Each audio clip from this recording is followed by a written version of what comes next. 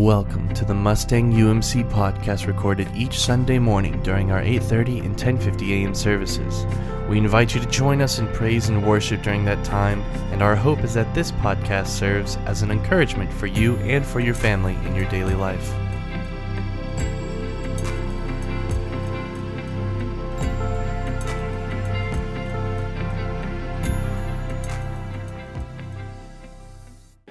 Amen. So we do invite you to remain standing as we hear the reading of God's Word. Today our scripture comes from Matthew chapter 6, verses 19 through 24. These are the words of Jesus in the Sermon on the Mount. Don't store up treasures here on earth, where moths eat them and rust destroys them, and where thieves break in and steal. Store your treasures in heaven, where moth and rust cannot destroy, and thieves do not break in and steal. Wherever your treasure is, there the desires of your heart will also be. Your eye is like a lamp that provides light for your body. When your eye is healthy, your whole body is filled with light. But when your eye is unhealthy, your whole body is filled with darkness. And if the light you think you have is actually darkness, how deep that darkness is. No one can serve two masters, for you will hate one and love the other, or you will be devoted to one and despise the other. You cannot serve God and be enslaved to money. This is the word of God for the people of God. Thanks be to God. Amen. You all may be seated. Let us pray. And so, Lord, we pray that your truth, your light would shine upon us today as we experience your mercy and goodness. It's in Jesus' name we pray. Amen. Like probably a lot of you, last Saturday when the tornado sirens went off, we had one of those Oklahoma experiences, right? Now, when the tornado sirens go off, we all have our own way of coping with those sirens and choosing what kind of Oklahoman we're going to do. Some of you are super Okies, which means that when the sirens go off, you go out and you look. And you think, oh, that's not going to hit me. That's way over there. You know, you film it on social media. I came across a video of a tornado, a guy, like it came like right up his back porch, and he stayed outside the whole time. There's some of you who you are like that. Others of you, as soon as the tornado siren goes off, you just hide out into wherever your safe place is immediately. Others of you, you're just glued to the news, all right? When they tell you exactly what street it's on, you're like, okay, that's 3 blocks away. I'm perfectly fine right where I am. Again, we all have one of those Oklahoma experiences, whatever it might be. Now, so we happened to be at my parents' house last Saturday when the sirens went off, and so we all crowded into their tornado shelter. Now, before we went in, the boys had their Nintendo Switch with them, this video game system, and I said, why don't you go ahead and bring that in with you? Not because I thought that they were going to play it while we were in there, but I just knew that if that was something that was important to them and it would give them comfort. Because I remembered when I was in high school, living in Owasso, we had some neighbors a couple doors down that said, if there's ever a tornado, you all are welcome to come to our shelter. Some of you may be those neighbors. Some of you may have those neighbors. And so one evening, the sirens went off and the news said it was close. And so the whole neighborhood, it seemed like, gathered in this little cellar that our neighbors 2 doors down had. Now, when my parents said, Aaron, we need to go, I thought, well, what am I going to do? And I thought, okay, well, if our whole house gets destroyed, what do I need to keep? So I collected sports cards at that time. And so I thought, well, I've got to get my Joe Montana rookie card, my Jerry Rice rookie card, some of my Michael Jordan cards that are worth money and valuable and all that kind of stuff. And so I carried with me into the storm shelter my most important possessions, stuff that I could not do without, that now are just sitting up in my attic for decades, right? What was most important to me is now has the potential of being destroyed by moths up in my attic. Now, my Joe Montana rookie card's still by my bed. Let's not get crazy here, all right? But most of my other cards and all this other stuff that I used to spend my money on and time on is just sitting up there wasting away. And so when Jesus says these words, don't store up treasures here on earth, where moths eat them and rust destroys them, and where thieves break in and steal, Store your treasures in heaven, where moth and rust cannot destroy, and thieves do not break in and steal. For wherever your treasure is, there the desires of your heart will be also. What is it that you truly treasure? What is it that is most important to you? Because what is most important to you is what will consume your heart. Last weekend was a big weekend in the Tiger family. Not only did we have the tornado siren that went off, not only did I preach about sex, but also we had a garage sale. And garage sales are like these weird emotional experiences for people. Because there's a part of me that when people would come and they say, how much is this? I'm like, it's $1. And they're like, oh, I'll gladly pay $1 for this thing. And I think, haha, suckers, I would have given it to you away for free if you just would have asked, right? Like, I thank you for just hauling the stuff I don't want away there. But then there's a part of me that was like, but I'm really the sucker because I paid $15 for that thing. And now you get it for $1. But there is something to be said about having money that comes from a garage sale. I brought some of the cash with me, all right? It's just a good feeling when people are handing you this cash. We had 2 days. We had Friday and Saturday.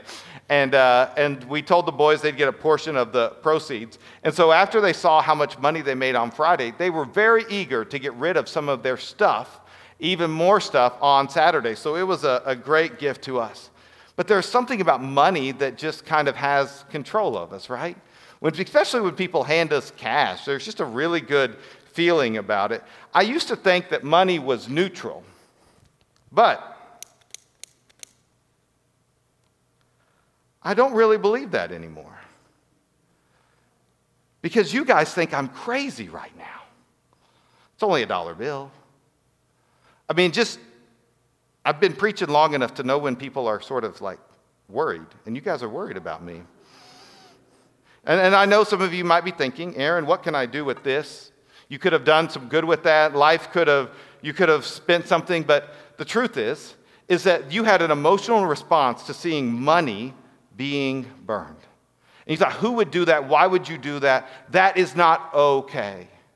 Wasting $1 like that when you all spent $5 on a drink before you came to church, right? You spend $4.99 on subscriptions that you're not even sure what they are anymore. You go and spend that on golf balls. You go and you buy clothes that you only wear once. You buy a video game or a movie that you end up never watching or playing. I think I've hit most of us by now. It's easy for us to waste money, but when we see it, it hurts our hearts. And so that tells us that money is not neutral, that actually money is powerful, and that you and I have an emotional attachment to money. And we need to do something with our emotional attachment to money because it is power. One of the things that I've seen and heard with families is that there are times in which money gets in the way. Whether it be with couples or when somebody passes away and money and people swarm and they have conversations about money and inheritance at the graveside, there is something about the availability and the access to money that can consume our hearts. It is a power. And so the question that we're going to be talking about and that I want you to reflect on today is this one. Are you willing to surrender your money to the authority of Jesus and trust him with your desires? In fact, this is the exact same question we asked last week about sexuality. Are you willing to surrender your sexuality or your money to the authority of Jesus and to trust him with your desires? Now, I know talking about money is a very tricky thing because we all have our own money story. Some of us grew up very poor and we've had to work really hard to have whatever we have. Maybe some of us grew up a more affluent family and so we were used to having money. Some of us may have medical debt that is astronomical, but it's what we needed to do in order to have our kid or our family member or ourselves survive. Maybe you're in a messy legal situation and all of this money that you had has disappeared. Maybe you have embarrassingly gotten yourself into thousands and thousands of dollars of credit card debt. Maybe inflation really, really scares you. Maybe your investments have tanked. And so when we talk about money, there is this emotionality that's here. And so I don't know your story, but I know that you have one. And my question is the same, are you willing to surrender your money to the authority of Jesus and to trust him with your desires? Because Jesus is clear about what we are to do. He says you cannot serve God and be enslaved to money. He sets up a direct comparison between following God and serving money. One or the other. You cannot do both. These are two things that have the same goal, which is to get your heart. Now, the word that Jesus uses in Greek is the word mammon, and it's really this idea of wealth, but it's also about this pursuit of money. What are you going to pursue? Are you going to pursue wealth, money, and be consumed with that, or are you going to pursue God? It's a direction, and we have a choice. I'm going to give my heart to God and let money be utilized and use it for God's purposes, or my life and my bent is going to be towards money. Now, Jesus actually had an opportunity to tell somebody how important this is. So one time, a rich young ruler came up to Jesus, and he said, Jesus, what must I do to have eternal life? What does it look like to live the life that you want me to have? And Jesus said, you know the commandments, obey them. And he said, all of these I've done since I was young. And then he says, oh, by the way, one more thing. Sell everything you own and give it to the poor. And this man went away sad because he had many possessions. And the saddest part is that those possessions had actually possessed him. And yet it is the same way for us. I imagine that if I stood up there and I said, hey, the Bible said it, so y'all need to sell, and we all need to sell everything we own and give it to the poor. Some of you have been like, well, I think there's other churches in town that have a better news than that. But Jesus is clear, it's about where our heart is. And that we cannot just say that money is neutral because we have an emotional connection to what it does. It can control us. It has power.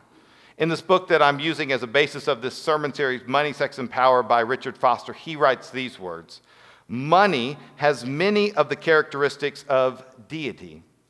It gives us security, can induce guilt, gives us freedom, gives us power, and seems to be omnipresent, seems to be everywhere. And this really is true about money, right? Is that whenever our bank accounts look good, we have security. When the stock market's going the way we like it to, it gives us security. But also it can induce guilt when we spend it the way we don't think is good. Or if people ask us about money or they ask us to give and we think, I wish I had something to give. It gives freedom, it gives power. But he goes on to say that most sinister of all, however, is its bid for omnipotence, for being all-powerful and all-consuming. And in the world in which we live in, and the world that has existed for thousands of years, money is power. And so I was just Googling, I wonder what the world says about money. So I Googled money quotes, and then I thought, I'll show some images of these. But the first one that came out was this one, and it stood out to me. And this is what it says. It says, the money you make, where did it go? Is a symbol of the value you create. The money you make is a symbol of the value you create. And I thought, that's terrible. Because I know people who have made money doing terrible things. And I know other people who have not made very much money, but have created immense value in the world. They're called kindergarten teachers, right? And so this is a terrible way of looking at the world, but this is what the world says. The money you make is a symbol of the value you create. That is just not the gospel at all. That's a terrible world to live, but it is an ethos of mammon. You are what you make. You are what your net worth is. You are the possessions that you have. And so we let money rule our lives and we become slaves to it. And I really want us to think about our relationship to money could be like that of slavery, because one definition of slavery is continuing to serve under the power of something in order to survive. And we can be enslaved to money because it rules and dominates and decides our life and our future. 2/3 of the people in America live paycheck to paycheck. 2/3 of the people live paycheck to paycheck. Now, you may be thinking, and there are poverty issues and systematic issues that need to be addressed, but that is not just people who do not have very much money. In fact, 50% of people who make 6 figures live paycheck to paycheck.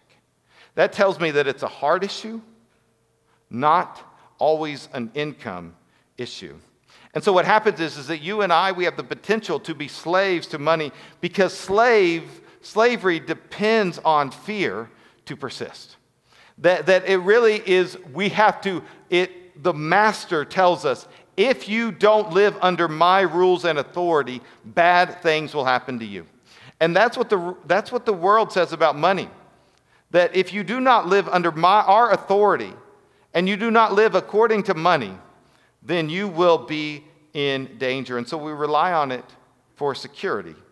We are afraid of what will happen if we lose our job. We're afraid of what will happen if our investments go down. We live in a constant state of fear because money gives us a false sense of security and power. And it also brings with it a lot of guilt and shame. Because I'm probably fairly certain that every person in this room has made a mistake financially. We bought something that was just frivolous, all right? We invested in a way that wasn't good. We did something that wasn't good, or we burned money in front of a bunch of people, right? That we've all made mistakes with money, and it's easy to feel shame. In fact, there are a lot of us who would never show our finances to another person. In fact, if I had the authority, and I don't have the authority to say, well, if you're going to be a member of this church and follow Jesus, I either need to see your search history or your bank statement. Many of you would be like, my search history ain't that good, but here you go anyways. Because there's so much shame and guilt that comes upon us. That if people really knew how much debt we were in, if people really knew that we weren't giving financially to the church, if people really knew how much money I spent golfing, on coffee, on clothes, I should be ashamed. And I would be ashamed.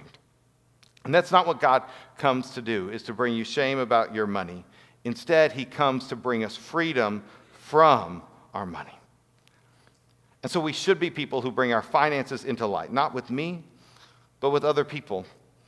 And with each other in the family. In fact, it's one of the common issues with couples is about money, and we're afraid to talk about it sometimes, even as marriage couples.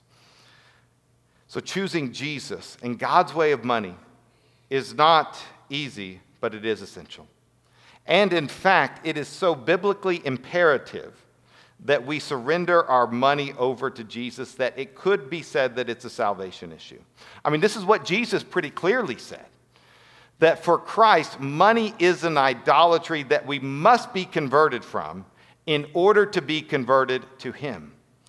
The rejection of the god Mammon is a necessary precondition to becoming a disciple of Jesus Christ. Where your treasure is, there your heart will be also. Where your security is, there your heart will be also. And so here, the immense importance of greed on our hearts is very clear biblically. In fact, the only topic that Jesus talked more about than money was the kingdom of God, because he knew the danger it was for the people who were living then and the people who would be living for the rest of time. And one of the things that we say Sunday after Sunday is we say that the Bible matters here. And if the Bible really matters here, then what I want all of us in this room and all of us who are watching online to understand is that if I am more concerned about the sexuality of another person than I am about how I am spending my own money and what I am doing with what God has given to me, then I am living wrong. God has called me to take the log out of my own eye instead of the speck out of the other, and to surrender my money to Jesus and to surrender my life. It's so easy to look and say what other people should do without confronting our own greediness of heart. And so if we are to be biblical Christians, that means that we live life and we surrender life in God's way. And we are called to repent. Because Jesus has come to set us free from the god of Mammon. And many of us are entangled by mammon, by the sense of wanting more and of greed that can consume us, and very, very sneakily as well. Now, do you know who does not? I don't know when the God of mammon gets us. Maybe it's when you get your first paycheck and you realize it's good. Maybe it's when somebody hands you money and all of a sudden the green and the power that comes from it. But I don't think we are born living for money. I think it's something that this world teaches us. And I say that because I've had children. And I've learned some powerful lessons from children. Now, the most selfish individuals in the world are 2-year-olds. They are just terrible people, right? What's the first word that most kids learn? Mine, right? They just want stuff. And they don't want anybody to have what they have. So they're naturally selfish. But sometimes they can surprise us with their generosity, right? I remember just learning a lesson. And so my oldest son, Micah, he was 2 at the time. And he was in the nursery at the church that we were going to at the time. And somebody, in my opinion, made the mistake of giving Micah 2 cookies. Because what I expected a 2-year-old to do is that when he has 2 cookies, to shove both of them in his mouth as soon as possible. But that's not what Micah did. And at 2 years old, one of the most selfish human beings on the planet, he had 2 cookies, and he looked over at his friend Nathan, and he took him a cookie. And I thought, if Micah can be that generous, all of us can be that generous. In fact, Jesus says, if you have 2 coats, give one away. This is part of the gospel. And then I got humbled again, not only with the generosity of Micah, but the generosity of my other son, Kason. Now, last year during Vacation Bible School Week, our neighbor came to Kason and said, would you like to watch our fish and make sure our fish gets fed every day? Come in the morning and come in the evening and feed our fish. Kason was very, very excited about this, not only because he likes animals, and there was a fish you could pet, which I've never seen before. It was very, very weird to see a fish that liked to be pet. But that also, every time he went over there, our neighbor had these like full-size candy bars that he said, so you can feed the fish and you can feed yourself. And so Kason loved it. For like a week, he went over in the morning, fed the fish their breakfast and got his Reese's for his breakfast. It was a good deal. And then the same thing in the evening, did it back and forth. And so when my neighbor came back and he said, hey, Kason, we need to settle up, I thought, well, he already settled up with you. He ate like $20 worth of candy bars during the past week. That's a good deal. He doesn't need any more. But my neighbor gave him $30 for feeding his fish. And I thought, son, that's the best hourly rate you're ever going to work in your life, all right? I let him enjoy that, and I went and did something. And while I was away, I thought, you know what? It's time for dad lesson mode, right? Like this would be the time in a sitcom in which the music would change and a lesson would be heard, because I knew what God was going to have me to do to tell this boy. And I thought, you know what? I'm going to teach him about tithing right here, right now. This is a good dad moment and a good pastor moment. And also, bonus, it's going to teach him about math as well, because I had my whole speech ready. That God's been good to you and that we are called to be generous to other people, and so you're given $30. And so this was my speech that I was going to give him. Why don't you give $3, that's 10%, to the VBS fundraiser that goes to the shoe that grows, that we've done for a couple of years here at our church. And so I had my speech all ready. And so as I sit down and about to give him the talk about money, he said, as I started, he said, Dad, I've already talked to Mom, and I've already decided I'm going to give $20 to the church. And I'm just going to keep 10 for myself. And I thought, you haven't been entangled yet, right? Just generosity, because he trusts that there's more where that came from. He trusts that there is more money, that his needs are going to be provided for, that he has more than he needs. He has many of the things he wants. He is not entangled yet from the God of mammon, that you and I and so many of us are. So the question is, how do we detach from the God of mammon? At some point in time, we lose that sense of generosity because we've been hit with this. And I want to say that this may be the primary obstacle that many of us are facing to our faithful life of following Jesus. I was talking with a friend one time who had lost his job and was trying to figure out what he was supposed to do. And he had really gotten a lot of peace in a lot of different ways about, okay, that God was going to provide a job and that, all these things were going to be taken care of. But he said that he had a friend who had reached out to him and who said, I feel like the Lord is telling me that there is one thing you haven't given your trust to me yet. There is one thing you're still trying to manipulate and control. And my friend said, I knew exactly what it was. It was money. I had trusted God with purpose. I had trusted God with my family. I had trusted God with everything else. But I had yet to say, God, I know that you will take care of us financially. And that he was doing what he could do to manipulate the money so that it would work out for him. And so I think for all of us, we're like my friend, that we're so easily attached to the security that money can provide. And so we have to detach from the God of mammon so we can attach to the God of gods and the King of kings. So the first thing we have to do is that we have to repent. We have to acknowledge that that's us, that we have become attached to the God of mammon, and we need to repent and say, Lord, I want to follow your will, your way. That this overwhelming sense of the world that says it's about the money, that's not what I'm about. And that my trust and my security is not in my ability to make money, and making money is a good thing. But my security is in the fact that God can do it. Now, the second thing that we are called to do is to confess. And now when I say confess, we don't just acknowledge it in our head and in our hearts. We say it out loud to at least one other person. Now, that may be your spouse, that may be your best friend, that may be somebody, but if we keep it a secret that we have allowed ourselves to be consumed by the God of money, then it will stay there. But we have to say the words out loud to another person to confess that we have been following the God of mammon in some form or fashion, and that we want to adjust our lives and adjust our finances. Third thing we are called to do is to reorient ourselves and reorient the priorities of our lives and to reframe our relationship with money. It's really interesting what it said in chapter 6, verse 22. In the middle of this text, it says, and this confused me for a while, it said, your eye is a lamp that provides light for your body. When your eye is healthy, your whole body is filled with light. And so what I think this is saying as it relates to our money is that your perspective on God and money, all right, is a lamp that provides light for your body. When you see God and money appropriately, your whole body is filled with light because you don't carry the weight of guilt and shame and of worry that money can provide. But when your perspective on money is unhealthy, your whole body is filled with darkness because you're narrowed your vision down. And if the light you think you have is actually darkness, how deep that darkness is.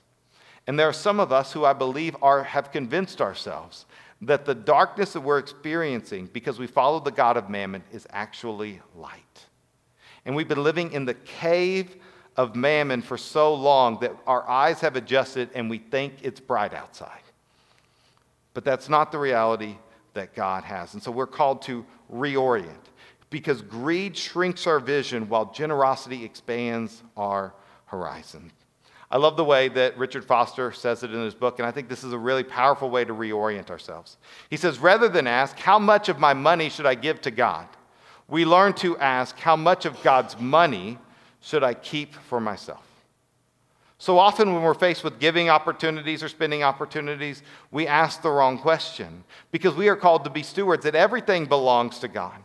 That we do not get to take anything with us. Our treasures are to be in heaven, and so we should ask ourselves, how much of God's money should I keep for myself? Now, I think it's important to note that I'm not saying the only thing you are called to do is to give, that's the way God wants you to live. But I don't think that's it. That there are sometimes the very best thing you can do is to take your family out for dinner and a movie and just enjoy that time being together. That there are vacations that need to be taken, that you can have a pretty house, you can drive a nice car, that you do not have to worry about too much. Those are not terrible things, but I think we have to ask ourselves, is this, God, what you would have me to do with your money? Instead of thinking it's mine, I'm going to choose to trust in God. And part of the way we defeat the God of mammon is that we are people who give and who give generously and consistently. One church I heard about, they used to say it this way, that tithing is not what we as a church want from you, it's what we want for you. Because tithing is a discipline of saying, I'm choosing God, I'm choosing you over, I'm choosing my own money or my own security. It is a discipline of living our lives and reorienting ourselves towards God's way. This is why we encourage people to be generous, not just to this church, but to be generous in all sorts of ways. There's lots of ways that you can give and encourage others through your generosity. And so what I would encourage you is sometimes some of you may be sitting out there and you say, Aaron, gosh, we've got so much debt or my life situation, I can't give 10% right now. That's okay. I would say start somewhere. Start somewhere. So maybe that's 1%, maybe that's 5%, maybe that's $20 a week, but start somewhere. But also, here's the equal danger, is don't stop anywhere. God has called us to continue to be generous and more generous, to trust Him with our standard of living. The most famous example I know about is the founder of the Methodist movement, John Wesley. And so John Wesley, there was a time in which he made 30 pounds. I don't know if that's good or not, but that's what he made. And so he made 30 pounds. And so he lived on 27 and he gave 3. The next year, he made 35 pounds. So what did he do? He lived on 27 and he gave 8. He made 40 pounds, he made 50 pounds, 60 pounds. He lived on 27 and he gave 33, 43, 53. Something like that. You don't check my math, all right? This is about the heart. But how many of us, when our income goes up, our expenses go up at just the same deal? And how many of us are as happy now as we were then? And so money has a control of us. It consumes us. And one of the things we noted as we were talking as a staff about money is we have a stuff problem. So for every housing addition that goes up in this community, 2 storage facilities go up in this community. It has us. Rust, moth, consume us. But Jesus has a different idea. He wants us to be generous and to not be consumed by money. How freeing would it be to live lives in which we trust in God and that worry about money does not consume us? Because ultimately, you and I and we as a church, we often let money decide things instead of letting God decide things. I love the way that Richard Foster talks about it in his book, because he talks about who decides. And so we'll just talk about the church, and you can talk about it, you can think about it from your own personal perspective. But oftentimes as a church, we let money be the deciding factor about what ministries we do, what buildings we do, what opportunities we provide. Well, we would do that, but we don't have the money. Then we as a church have just sinned because we've let money decide the future and the vision for God's church. Instead, the way that He invites us to look at it is to say, God, you decide. We're not going to make financial decisions based on the money. We are going to make financial decisions based on our God. And we're going to trust that where God guides, God provides. And so if He calls us to step out in faith and raise a couple of $1 million to expand our preschool, we're not worried about the money part. We're worried about the vision part. And we'll let God decide whether or not this is the right way to go. If He's calling us to step in faith and to reach new people or to invest in our children or our students, or if He wants to send 60 kids to camp through our church, I'm not going to worry about the money part. Oh, we can only send 42. That's letting money decide. Instead, we're going to let God decide. Now, this doesn't mean that God is always just going to rubber stamp your questions with, yes, go ahead, go to Hawaii. But if we let Him say, Lord, what is the best thing for our family to do? What's the best thing for our church to do? Who decides? And so are you willing to surrender your money to Jesus and to trust Him with your desires? Are all of us willing and ready to do this and to say, Lord, I trust you. And I don't want the God of mammon to get me. I want to be free from that.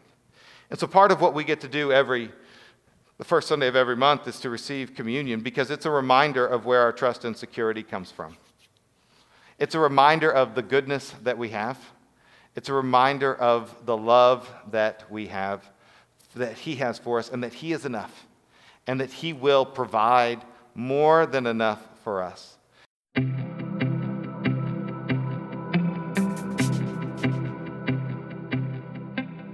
Thank you for listening to the Mustang UMC podcast. Once again, our services are at 8:30 and 10:50 a.m. every Sunday morning, and we would love to see you there. For more information about the Mustang United Methodist Church, please visit us at mustangumc.org or email us at office@mustangumc.org. That is office@mustangumc.org. We hope you enjoyed.